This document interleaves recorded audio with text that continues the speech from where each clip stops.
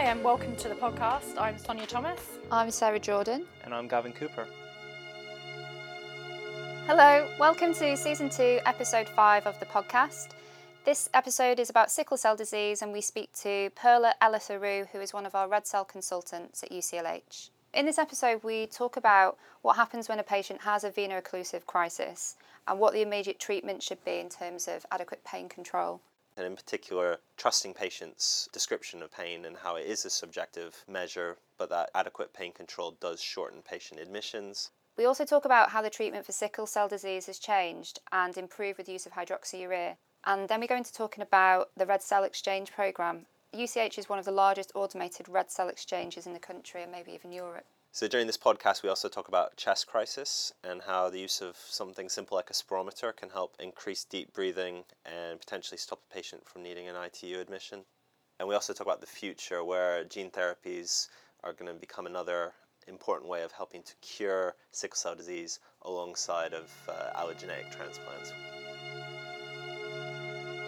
Cool. Okay, so thank you, Perla, for giving up your time today and coming to talk to us. And we just want to firstly start off by, could you give us an overview of what sickle cell disease is? Sure. So sickle cell disease is the most common inherited blood disorder. Patients are born with it and they carry it for as long as they live. So it's inherited through a specific pathway or pattern, which we call autosomal recessive. That means both parents need to be carriers of the sickle cell gene in order for the child to be affected by the disease. And if you have two parents who are carriers, with every pregnancy there is 1 in 4 chances for the baby to have the full-blown sickle cell disease. And essentially what happens in somebody who has the genetic defect is the production of an abnormal hemoglobin molecule, which we call sickle hemoglobin or HbS. And this abnormal hemoglobin molecule will cause sickling of the red cells at the time when the oxygen is released from the hemoglobin molecule. So hemoglobin is responsible to bind the oxygen and travel it all around the body. But sickle hemoglobin, once it's got rid of the oxygen and once the oxygen is released to the tissues, the deoxygenated form of the hemoglobin causes sickling of the red cells. Now, the sickle red cells are very rigid, very non-flexible, and they lose their ability to pass flexibly through the tiny capillaries. Now, this is a problem. Obviously, as you can imagine, it causes blockages of the vessels, of the small vessels, of the tiny vessels. But it doesn't stop there. This sickling of the red cells triggers a whole cascade of different inflammatory reactions. So you get activation of the white cells, of the platelets, and all those cells, they become more sticky to the lining of the capillaries. And the whole process is what really gives rise to what we see on the wards or in clinic or in A&E. Our patients coming with severe pains in the bones and damage of their organs. And that's really the consequence of blockages of the blood flow into all those structures. So whether that's the bones or the organs. So blood flow interruption, tissue hypoxia, and the consequences will then be developed. So we're seeing ischemic damage potentially each time someone has a crisis. Yes. Yeah. Yes. What helps decide or defines when someone has a severe disease or not? You know, will there be people who live with the disease much more easily than others? Others who have much more painful crisis, for example? I mean, what kind of decides that? I think it's very subjective. You're absolutely right. And there will be the patients who would be in pain for the majority of the days in the month, but they would want to deal with the pain at home, and they would be able to deal with the pain at home, either through home remedies and psychological support, family support. And there would be others who wouldn't be able to cope with even less pain at home, and they would be coming to the hospital to be treated with more potent painkillers that they can't take at home. So we always have to take in consideration the patient's threshold, and we cannot dictate who, should feel the pain and who shouldn't, and who should be able to deal with X amount of pain and who shouldn't be able to deal. But generally speaking, somebody with a severe disease would be somebody who would have repeated admissions for treatment of the sickle cell crisis. So once every 2-3 months would be severe enough for us to be recommending treatment with either hydroxyurea. So hydroxyurea would be first line, and then if that doesn't settle the pains, then we would have to think about red cell exchanges. So what is severe is a very difficult question to answer, and every patient is different, yes. But we're looking at admissions, and we're looking at the use of painkillers at home, specifically the use of opioids at home. So if somebody uses things like codeine, tramadol, or Oramorph and above in terms of potency for more than 50% of the month, and so you can use many different ways to kind of assess this. Yeah. How have patients always been treated in the same way, or could you give us an overview of what treatment's available for patients and from a while ago and now? Okay, so the treatment of sickle cell disease has changed hugely within the last 20-30 years. So sickle cell disease has been around for centuries. It was first discovered in the 19th century. The first treatment introduced was hydroxyurea. We have experience with hydroxyurea or hydroxycarbamide for more than 3 decades now, and we know that in the majority of the patients it can lead to less severe disease, so it can cause less frequent and less intense sickle pains.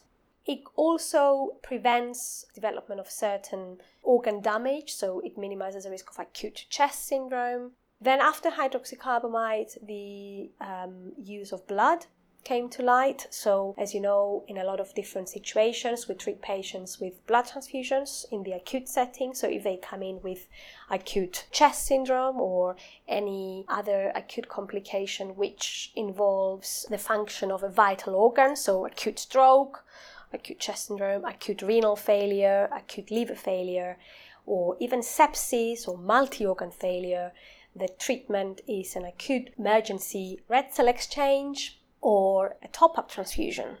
So obviously the red cell exchange is something that has been used more and more. So initially people were used to just simple top-up transfusions. Could you explain what an exchange is? So an exchange is the procedure whereby the patient is transfused with non-sickle cell blood, and the patient's sickle blood is removed. So there is a direct exchange of the patient's blood, which is full of sickle cells, with normal non-sickle cell blood, which is full of healthy red cells. So this can be done in the form of a manual exchange. So literally the patients have 2 cannula inserted, and through one cannula they receive the blood, and through the other one they have their blood vivisected or taken out. And this should happen in a way that the volumes are not shifted, so the patient does not become hypovolemic or hypervolemic, because this can cause problems. At UCLH, we have the largest automated red cell exchange service for sickle cell patients in the country. I think the biggest, or one of the biggest certainly, in Europe as well. So obviously the benefit of an automated red cell exchange as opposed to manual exchange is time required for the procedure. So with an automated red cell exchange, you're done an exchange almost the whole blood volume of a patient within 2-3 hours, as opposed with... So we're kind of talking like maybe 10 units or something like that for a patient? Yes, so 8 to 10 units, depending on the weight and height of the patient, and depending on your starting point of the sickle hemoglobin and where you want to get it to. So, for example, if somebody has never been exchanged before and is coming in with an acute chest syndrome, and you want to bring the sickle hemoglobin from 95% down to 15%, you would need much more blood to do that. But roughly, with every exchange, between 8 and 10 units of blood are needed. Hydroxycarbamide is a preventative treatment, so it's a long-term treatment to minimize the risks of repeated and severe veno-occlusive crisis, acute chest syndrome, and organ damage. And then we have another preventative type of treatment, which is the regular red cell exchanges. So the regular red cell exchanges are given anything between 4 to 6 weeks. And the aim of this program would be to keep the sickle hemoglobin less than 30% at all times. Over the last 10 years, at least, there have been significant medical advances in the field of sickle cell disease, thankfully. So we're starting now to deviate from just the hydroxyurea in blood and painkillers. So we are now looking into drugs which can stop the sickling process. It can make the sickle cells less sticky, and therefore hopefully drugs which can make them, the frequency of the sickle cell crisis much less frequent and less intense. So we have clinical trials going on internationally, and we have we have 2 of the biggest trials open here at UCH as well. So one is the GBT drug and the other one is the Imara drug. They're both tablets which work in different ways. So the 2 are different, they follow different pathways of action, but ultimately what we are hoping they will do is to minimize pain, increase the hemoglobin, because a lot of our patients are chronically anemic, and hopefully play a role in the prevention of organ damage that we are seeing as our patients grow older. We're now starting seeing more and more complications arising from the years of them carrying the disease, because people are living longer with the disease. So you're learning more and more about it. Yes, absolutely. So it looks much brighter, the future. And we also have gene therapy on the horizon. You've heard about gene therapy in thalassemia already, so the same concept and the same treatment will be applicable to patients with sickle cell disease as well. It's going to be more tricky to do as a treatment, to apply as a treatment, than in thalassemia for loads of different reasons, but it is a treatment to keep in mind. So the idea of the gene therapy is to cure the cure in the form of an autologous transplant. Autologous transplant, very similar to what we do in thalassemia patients. And is it more complicated because sickle cell patients at an earlier age will have more organ damage and it's the be organ harder damage for them to get through it? Yes, that's one of the reasons. Yeah. Okay. Yeah. Stem cell transplantation is happening. Patients with sickle cell disease can have allogeneic, like the standard stem cell transplantation procedure, and they can be cured. Now, in the UK, this curative treatment is licensed and funded by NHS England until the age of 18, and above the age of 18 is not, so we cannot offer it to our adult patients. Having said that, it is a very risky procedure, as you know, so it involves toxic chemotherapy, so one has to be absolutely certain that it's recommended to patients in whom the predictable benefits outweigh the risks. So therefore it's difficult to identify really such good patients, especially as they grow older, because they collect more complications, unfortunately, as they grow older, no matter what treatment they have received. So even if they have been on hydroxyurea from very young age, or even if they had been on regular red cell exchanges, still complications do happen as they grow older, and those complications will restrict their ability or eligibility to have a safe transplant. So it's an issue. It's there as an option for the very well treated, for the young patients who have a fully matched sibling donor. So in that cohort of patients, the stem cell transplantation as an option is not considered not sensible. It's a sensible curative option to discuss with your patients. You have to be careful not to recommend it to somebody in whom you think the risks would outweigh the benefits. What would you say for our nurses listening would be the thing you would want them to monitor and keep a check on most when the patient comes in with crisis? So obviously it depends on what type of crisis they come with, but some of the most important key messages apply to any type of crisis. So the key things is pain control. So we should never dismiss the pain that the patients describe. Pain is very subjective. So we'll have to respect the fact that every person's pain threshold is different, and understanding and perception of pain is different. So pain control is absolutely important, not just because we don't want our patients to suffer. Obviously, that's the main thing. But secondly, it's because we know that in sickle cell disease, if the pain is not well controlled, this will increase the risk of acute chest syndrome. So if they, for example, come with back pain and we don't get on top of the pain very quickly, then because of the back pain, they will not be able to take deep inspirations, because every time they take a deep inspiration or they take a normal even inspiration, the back pain will be exacerbated. So within the next few hours of their admission, it's very likely, so we don't need days or months for this to happen. Within a few hours, they can easily go from what we call a simple painful crisis into a full-blown, life-threatening acute chest syndrome because of the under-controlled pain. Nurses should be they are the most important people involved in the care of these patients, because they're all the time there. The doctors come and go. So it's very important that we communicate with each other clearly, and that the nurses establish this relationship with the patient to be able to monitor the pain and the progress of the pain resolution. And if we're not on top, to change prescriptions, let the doctors know, etc. So pain control. Then oxygenation. So measuring the oxygen levels on air is absolutely key. So these patients are very oxygen sensitive. So they can be saturating down to 80-85% on air, and you put them on 1 liter of oxygen and the saturations will be 95%.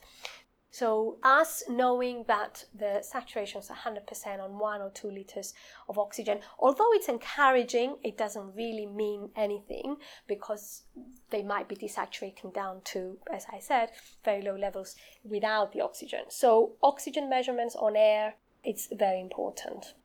Intensive spirometry. So I keep saying to everyone, even if they come with just simple leg pain, everybody needs to be on intensive spirometry. They come in, even if they come with a leg pain. What are you going to give them? You're going to give them opioids. What do opioids do? They suppress the respiratory rate, they suppress the ventilation, and you don't have to have a reduced respiratory rate for this to be present. So the respiration rate can be entirely normal, the oxygen levels can be entirely normal, but the ventilation will be shallower on opioids, and therefore intensive spirometry every couple of hours, 10 to 20 breaths, minimizes the risk of acute chest syndrome significantly.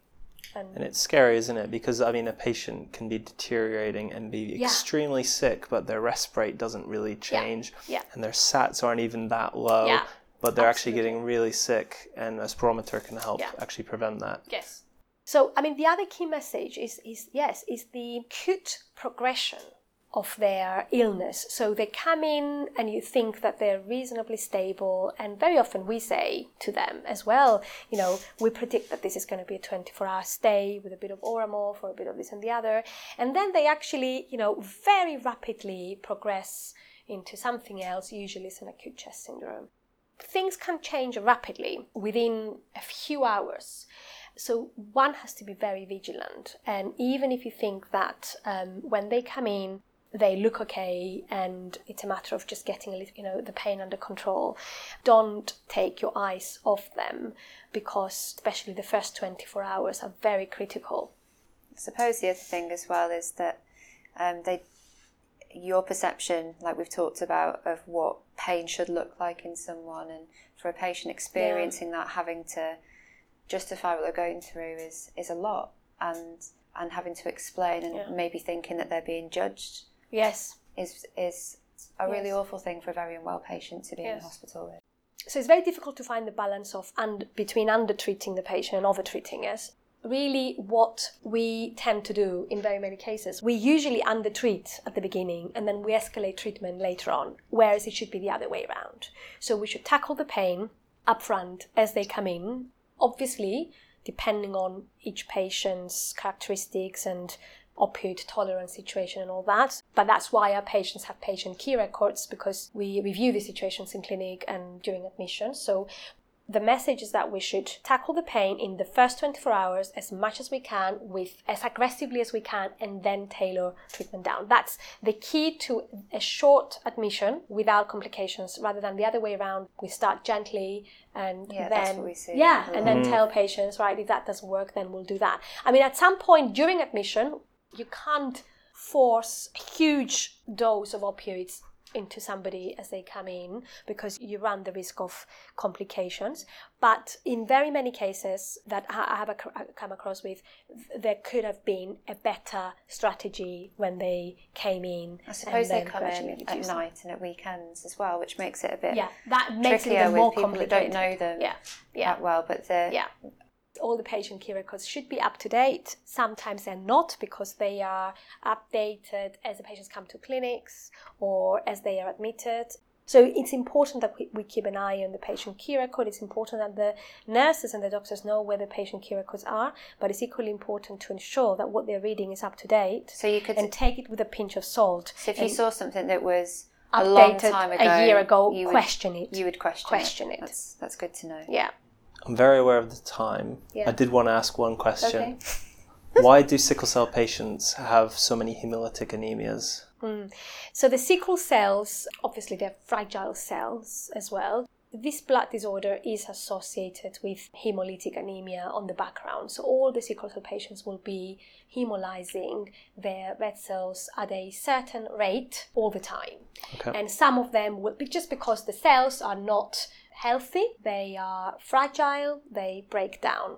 Some patients will be hemolyzing much more than others, and the reason is unclear. We know that there are a lot of other factors, either genetic factors or environmental factors, which affect the severity of the sickle cell disease in general, including the severity of the background hemolysis. So we have patients who have steady state baseline hemoglobins about 60. So these are the ones who hemolyze chronically, much more than others who might have... So it's less a production issue, more the speed of breakdown? Yeah. It's not a production issue. Wow. So they have no issue with their bone marrow production. So the erythropoiesis, so the blood making, is absolutely fine. But the type of hemoglobin and cells, red cells, they produce is abnormal, and that leads to early destruction of the red cells, early death. So usually the red cells leave for 120 days after being produced in the bone marrow. But in sickle cell disease, they live much less. They're fragile because of the abnormal hemoglobin molecule that is produced as a consequence of the genetic defect. And some patients will have an acute hemolytic crisis. They will all hemolyze on the background, but some of them will very often have an acute episode of hemolysis on top of their chronic hemolysis. For example, if they run a hemoglobin of 60, 70, they might come in acutely unwell with a hemoglobin of 30, 35, 40 in view of a sudden onset hemolysis on the background of their chronic hemolysis. And usually this happens in the presence of certain trigger factors, usually when they have an infection, and sometimes with no reason. But then you have, but maybe we're going to go into too much detail. I mean, a lot of our patients have, as I said, they're on regular blood transfusions, or they might come in and have a blood transfusion or an exchange because they're acutely unwell. And then they might come in, they might go home much better after this treatment, but they might return with an acute hemolytic crisis, which could be the result of the blood transfusion, which is what we call acute hemolytic transfusion reaction or delayed hemolytic transfusion reaction. So there are a lot of different reasons why the sickle cell patients can hemolyze acutely more than what they would do normally, and this can make them really, really unwell. Thank you very much. Perfect. I think your phone's rang a few times, so we've got to let you go, yeah.